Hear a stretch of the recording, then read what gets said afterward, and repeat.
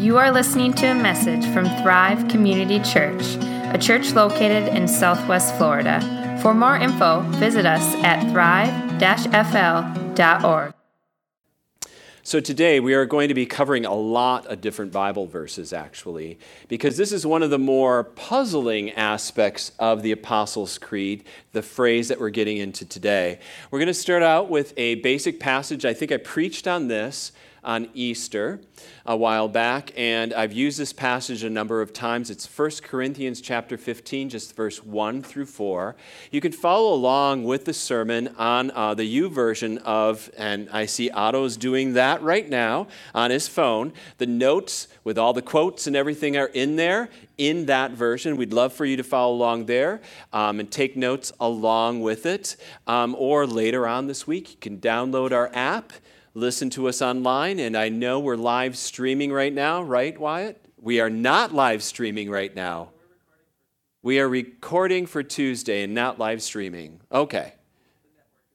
The network is a little wonky. Is that what we're saying?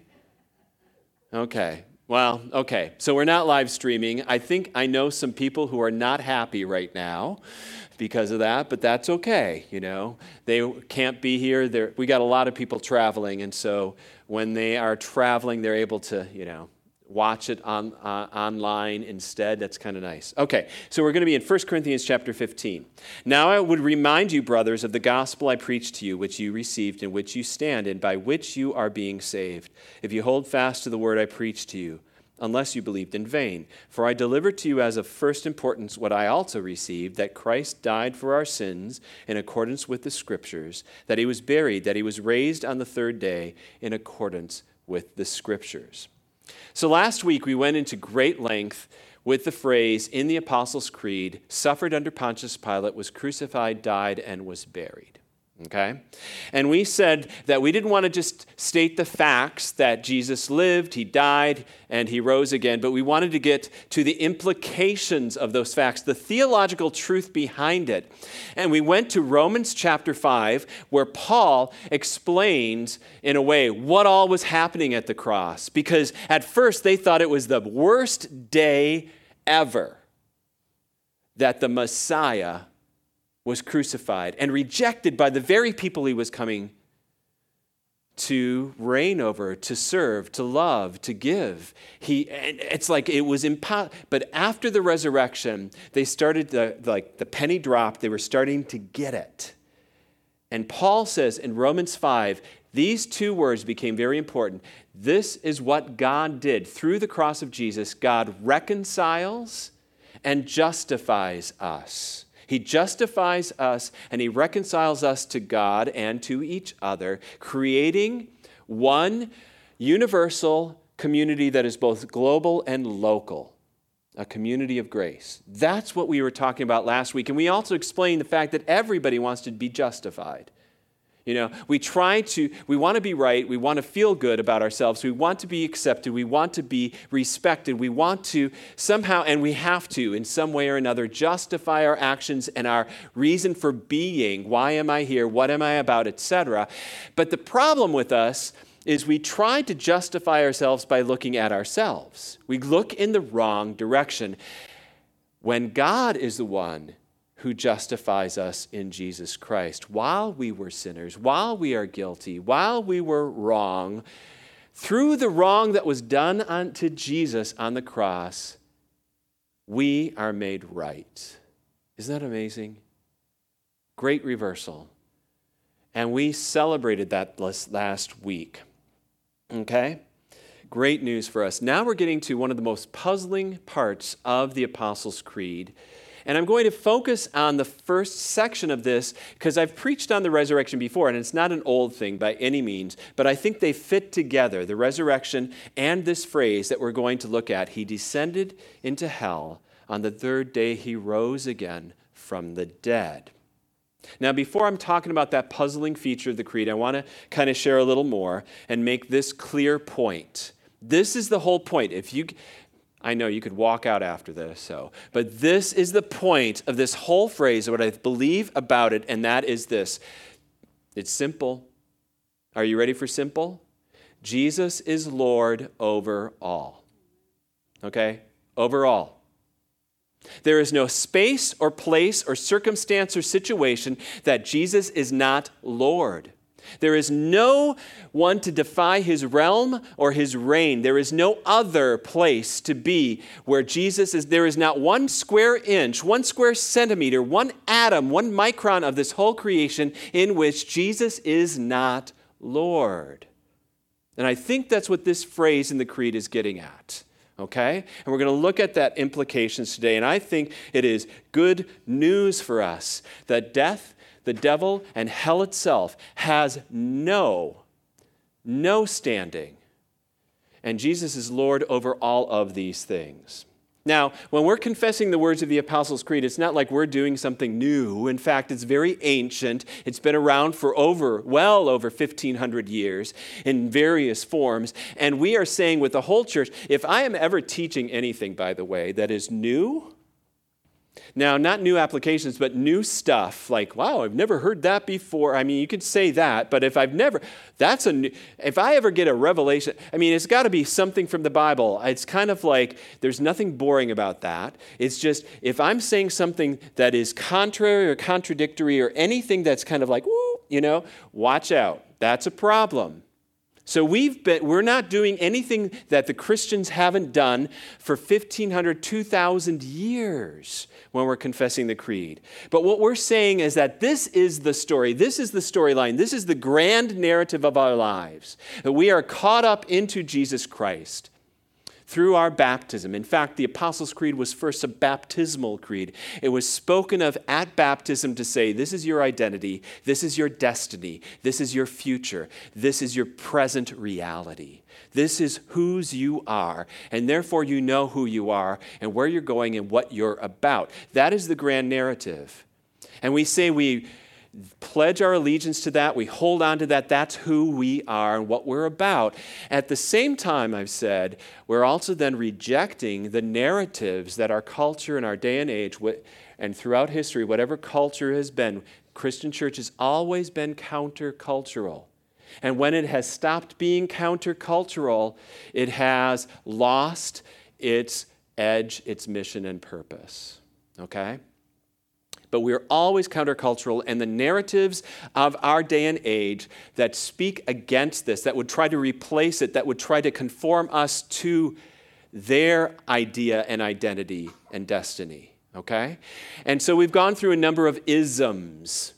These are basically different grand stories in one form or another are saying this is the way it is. This is the way you grow in life. This is what the good is. This is what bad is. This is what it's all about. It's kind of a grand narrative, each of these isms. And today we're picking on two of them that I think fit in with this.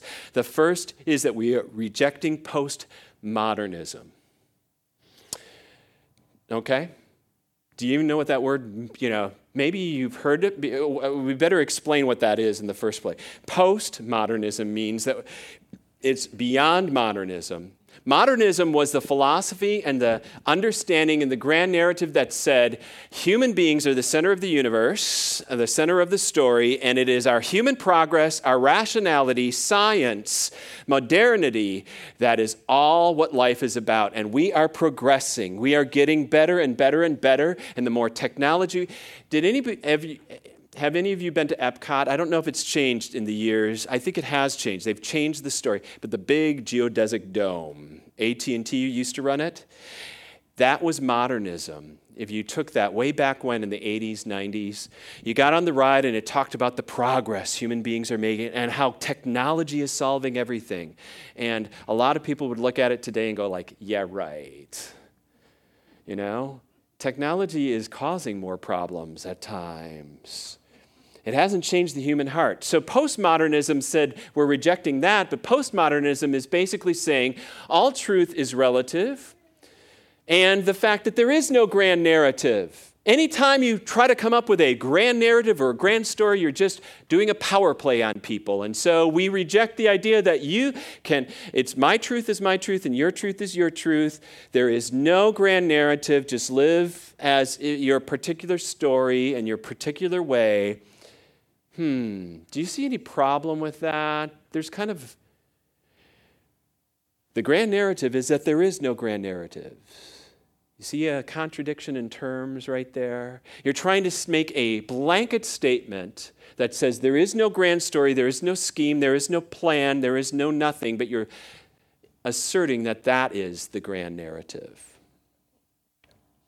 Now, that's not why we reject postmodernism in particular, but it's the idea that truth is all relative, that you can just live your own little private way and your particular way and create your own story, when we believe that there is truth for all people, at all times, in all places, in all cultures, and that the truth is the gospel of Jesus Christ, the story that we just confessed in the Apostles' Creed in kind of a nutshell.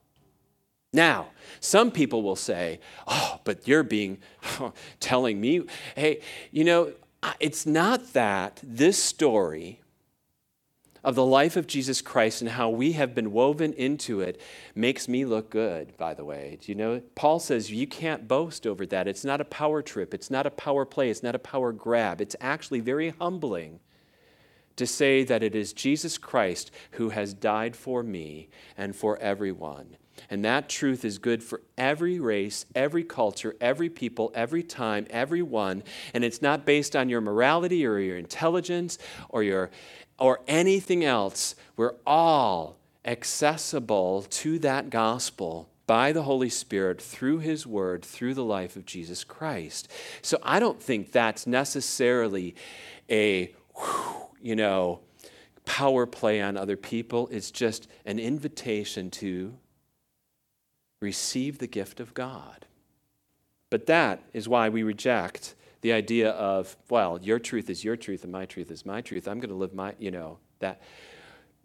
that's why we reject postmodernism. We also reject fatalism.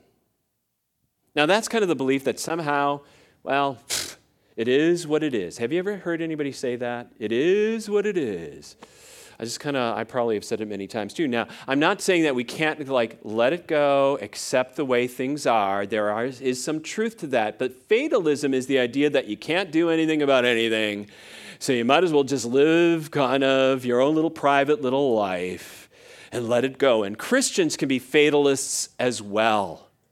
In fact, I've seen, why even bother to do, God's good, and you treat it as if there's just this blueprint over everything, and there is no ability. God has the victory in Jesus Christ.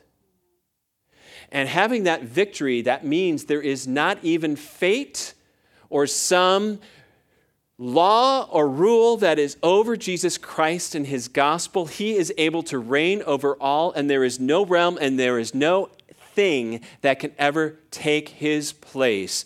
We are not fatalists at all when we confess that Jesus Christ is Lord. So we reject postmodernism and fatalism and build on the ultimate victory of Jesus Christ through His death and resurrection. And that means we have it all in that. So, He was crucified for us under Pontius Pilate, died and was buried. He descended into hell. On the third day, He rose again. Okay? Now, when Jesus died,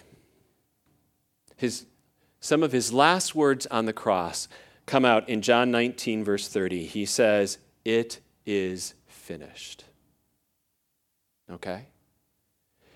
That Greek word there is tetelestai, which means it is paid in full, it's complete, it's over, done, debt's canceled.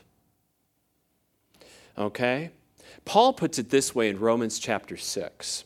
For the death he died to sin once for all, but the life he lives to God. So he dies once for all for sin.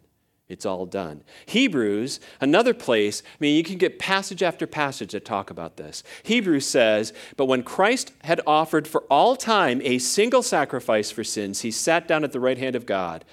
Okay? For by a single offering He has perfected for all time those who are being sanctified. So you get from these passages again and again in the Bible the once for all nature, the one time, the completed, the finished work of Jesus Christ when He dies on the cross. Okay? So, in the Apostles' Creed, when it says he was crucified, died, and was buried, he descended into hell, the puzzle is, well, what does that mean? What is that about?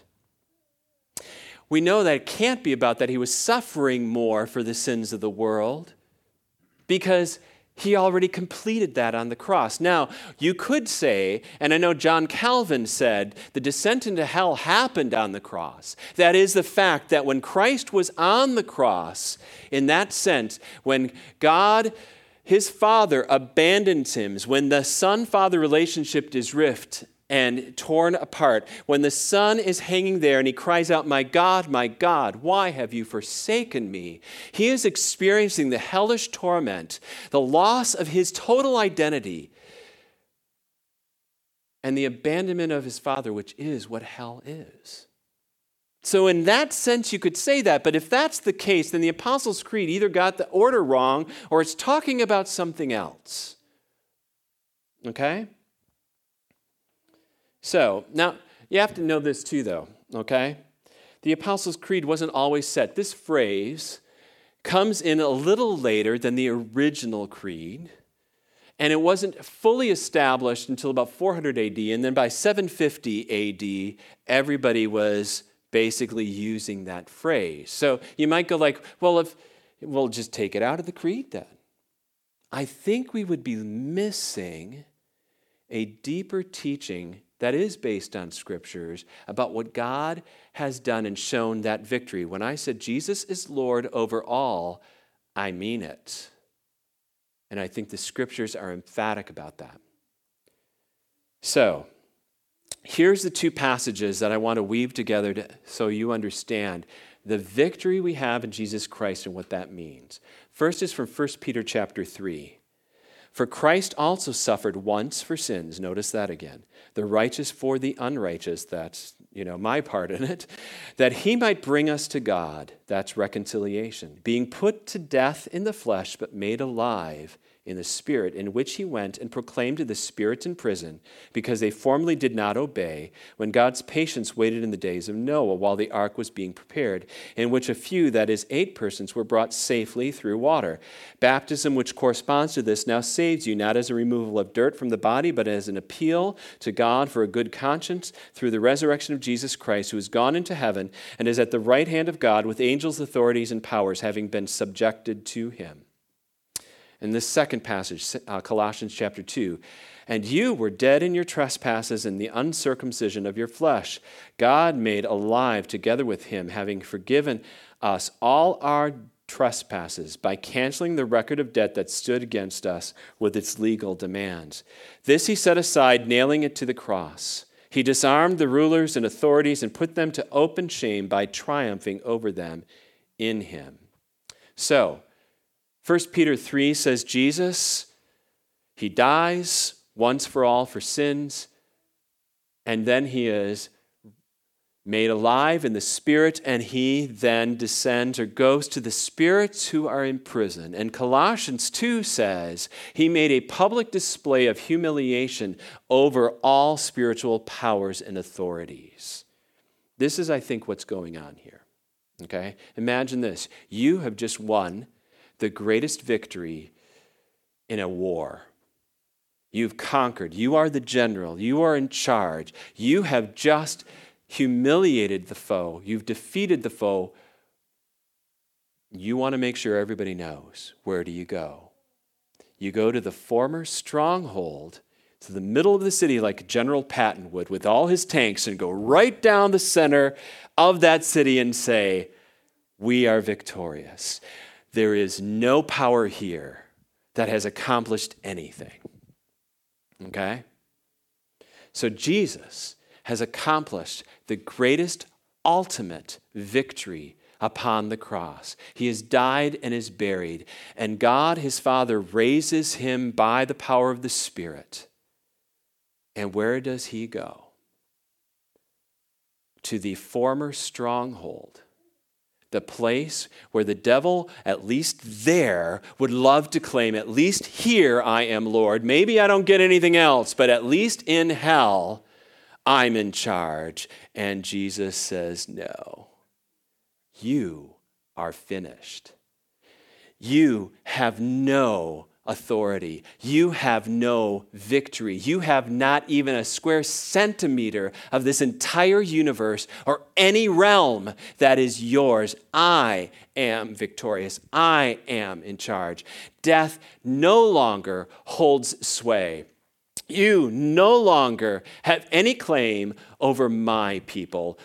My blood justifies them. My Father has reconciled them.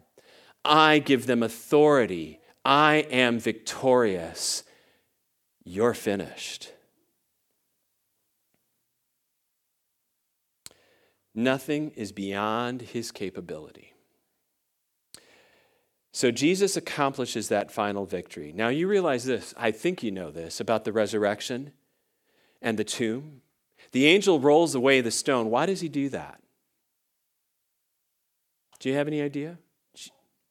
The tomb was already empty. You know that, right?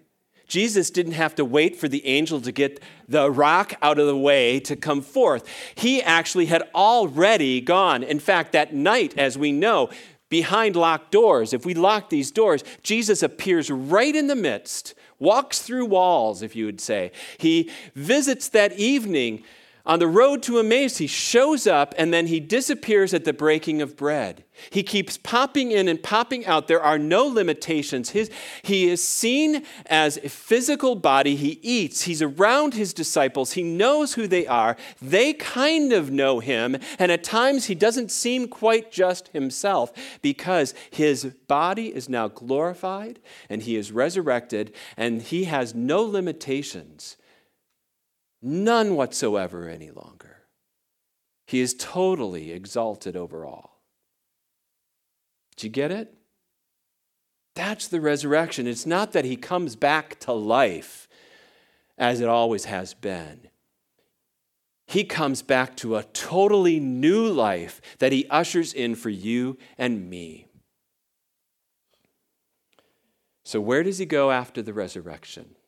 David Scare says, before the resurrection appearances to his followers, he proclaims victory in hell over the demonic forces. Paul puts it this way in Philippians chapter 2. Therefore, God has highly exalted him, and bestowed on him the name that is above every name, so that the name of Jesus every knee should bow in heaven and on earth and under the earth, and every tongue confess that Jesus Christ is Lord, to the glory of God the Father. Can you imagine this? Do you see that? Every knee will bow, and every tongue confess in heaven, on earth, and under the earth. There is no one.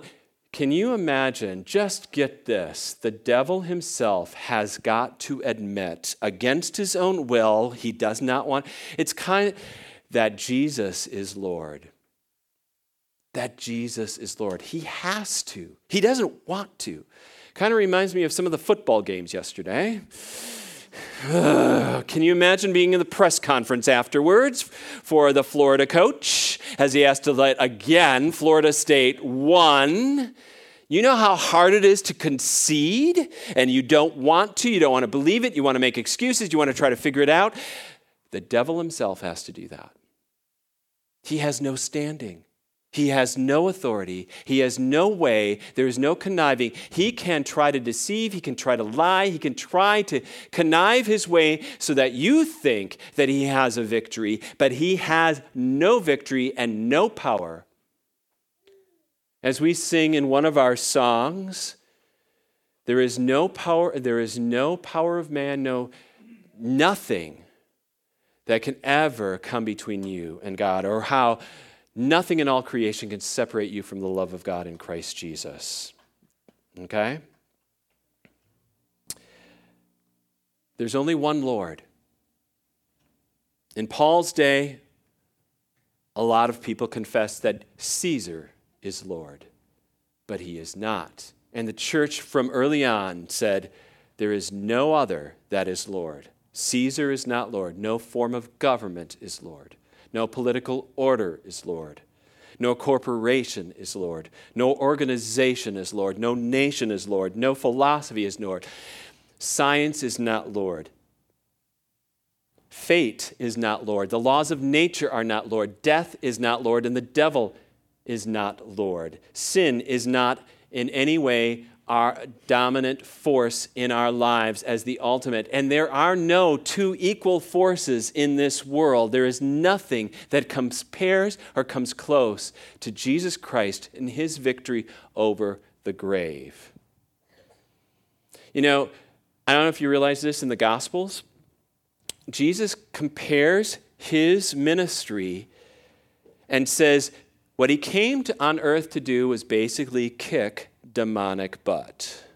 I know I'm putting it in my own way, but that's what he says.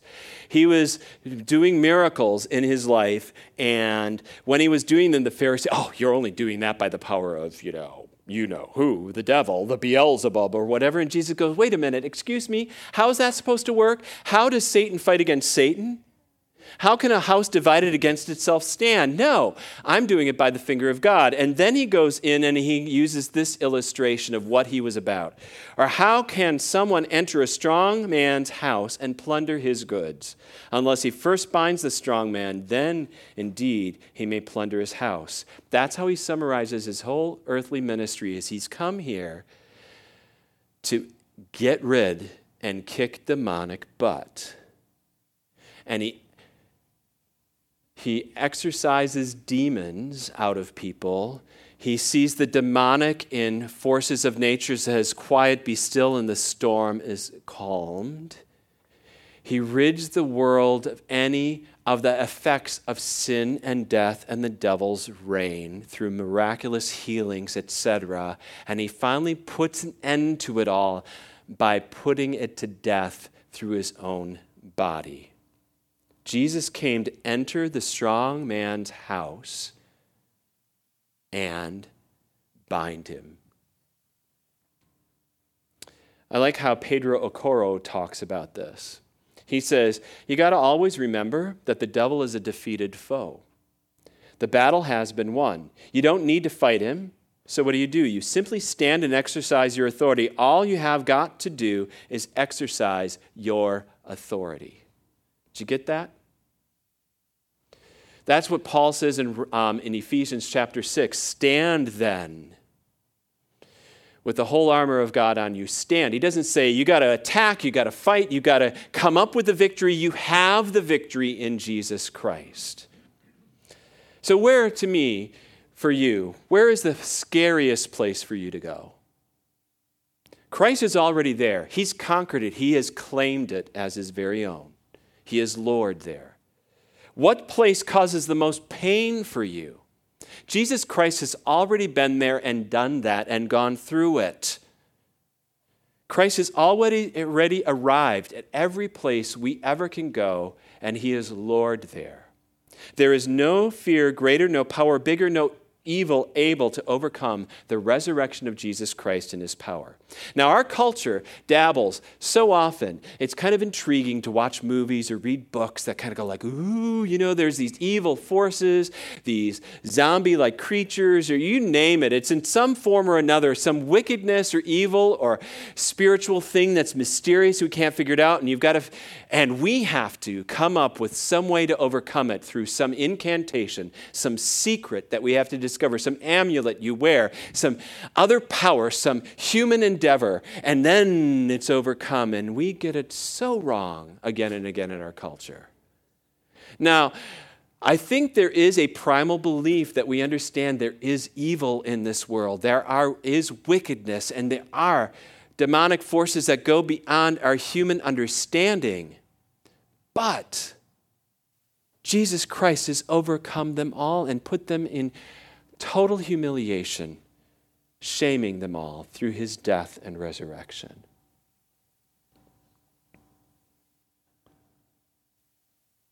This is the way Jesus says in Revelation chapter 1. When I saw him, John, that is, I fell at his feet as though dead, but he laid his hand on me, saying, fear not, I am the first and the last, the living one. I died, and behold, I am alive forevermore, and I have the keys of death and Hades.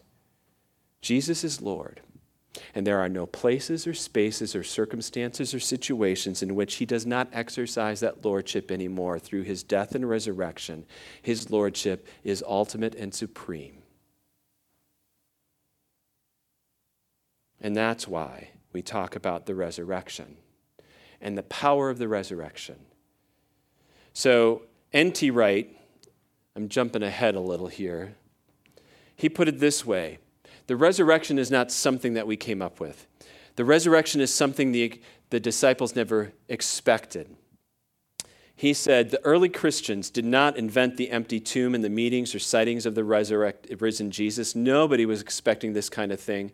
No new conversion experience would have invented it, no matter how guilty or forgiven they felt, no matter how many hours they poured over the scriptures. To suggest otherwise is stop doing history and enter into a fantasy world of your own.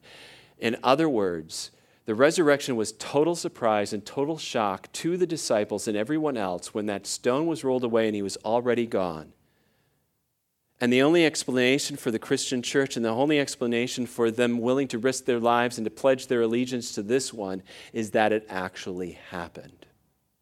And because it actually happened, we have victory. Not only over things that we can see and empirically understand, but over any other spiritual force in all of creation. So, what does this whole teaching give to us then in terms of what we've been looking at? Clarity, balance, and belonging. First of all, to clarity. Okay? Postmodernism that I've talked about before is just another way to kind of hide, do a blind man's bluff kind of game. Trying to say, hey, you can't really know anything for sure. And some people love that idea because it gives me the ability to just create my own little private world in my own little way and live whatever way I want. And nobody can say anything about it, except, you know what it also does? It totally isolates you. It isolates you. You can't really make connections. You can't depend on anyone or anything because you just never know. This is how I see it playing out too. I teach a couple classes at FGCU in leadership. And in those classes, I ask the students to write a philosophy of leadership paper, a personal paper that says, this is who I am, this is what I believe, this is why I'm here, this is my purpose and meaning in life. And so many students are swimming in this kind of ocean of postmodernity, they don't even know it. An older student, a second career student kind of person last year, kind of voiced his concern over writing this paper, and he goes like, how am I supposed to figure out my purpose or meaning in life? I mean, who knows that? Nobody can figure that out. Nobody can know for sure. Ever talk to people like that? They can't figure out what they're here for or why they're here. That's what postmodernity can cause. You never know anything for sure. It's just all kind of, it's kind of like Schrodinger's cat. Once you try to nail it down, it has moved somewhere else. You're never quite sure where anything is. And that's why we've got clarity in this creed. We have clarity not in what we know, but whom we know, and who knows us, and what he has done. You can know your purpose and your mission for sure because Jesus has given it to you. He has given you that mission to make disciples of all nations. He has given you his gifts. He has created you. He has redeemed you. He will sanctify you. He will glorify you. You are victorious. You know your destiny. You know your identity. You know your present reality because of Jesus. It's all tied up with him. That is clarity in a world that is so confused at times. We can know and we can rejoice in what we know and whom we know. Secondly, in balance. I don't know if you've ever read Mere Christianity or the Screw Tape Letters by C.S. Lewis, but C.S. Lewis said you can give the devil too much weight and you can also act like you can go one extreme or the other with him. He put it this way: There are two equal and opposite errors into which our race can fall about the devils. One is to disbelieve in their existence. The other is to believe and feel an excessive and unhealthy interest in them. They themselves are equally pleased by both errors and hail a materialist or a magician with the same delight. There are Christians that spend way too much time talking about the devil and how the devil's involved in everything. Oh my goodness, and scare. It's fear-mongering. There was a book, I think when I was in high school, that came out by Hal Lindsey called The Devil is Alive and Well on Planet Earth. Fear-mongering, like, oh my gosh, watch out, He is real, but he is not Lord. Okay? He has been bound. He is mortally wounded and in retreat. He may not want to believe that, but you've got the authority to tell him the truth and to speak that truth into your own life. He is not in charge. He's not an equal with God that's rivaling, like, the angel and the devil on your shoulders. Oh my goodness, which one? It's like there's no competition between them anymore. He is defeated and in retreat. He denies it. He wants to obfuscate that idea, but he is desperate. And yes, he can be vicious, but he's like a bad dog on a chain. As long as you stay out of that chain's length, you are fine. He can howl and growl, and he cannot do anything. One little word, Martin Luther said, can fell him: the name Jesus, because he is Lord. That's balance. To understand, yes, they are real, but they are not in charge. We have one who is victorious, and we focus on him. So I hardly ever talk like I'm talking today, because that's not our focus. Our focus is on Jesus and his victory. And finally, belonging. As we've said, there's no place or space where Christ is not Lord, or where you don't belong to him. I may lose a grip on reality itself. That happens to people. I'm already realizing that at times. In my age, it's like, whoa, wait a minute, what's going on? But Christ will not lose a hold of me. No one can pluck me from his hand. No one can pluck you from his hand. It is Christ alone and his victory.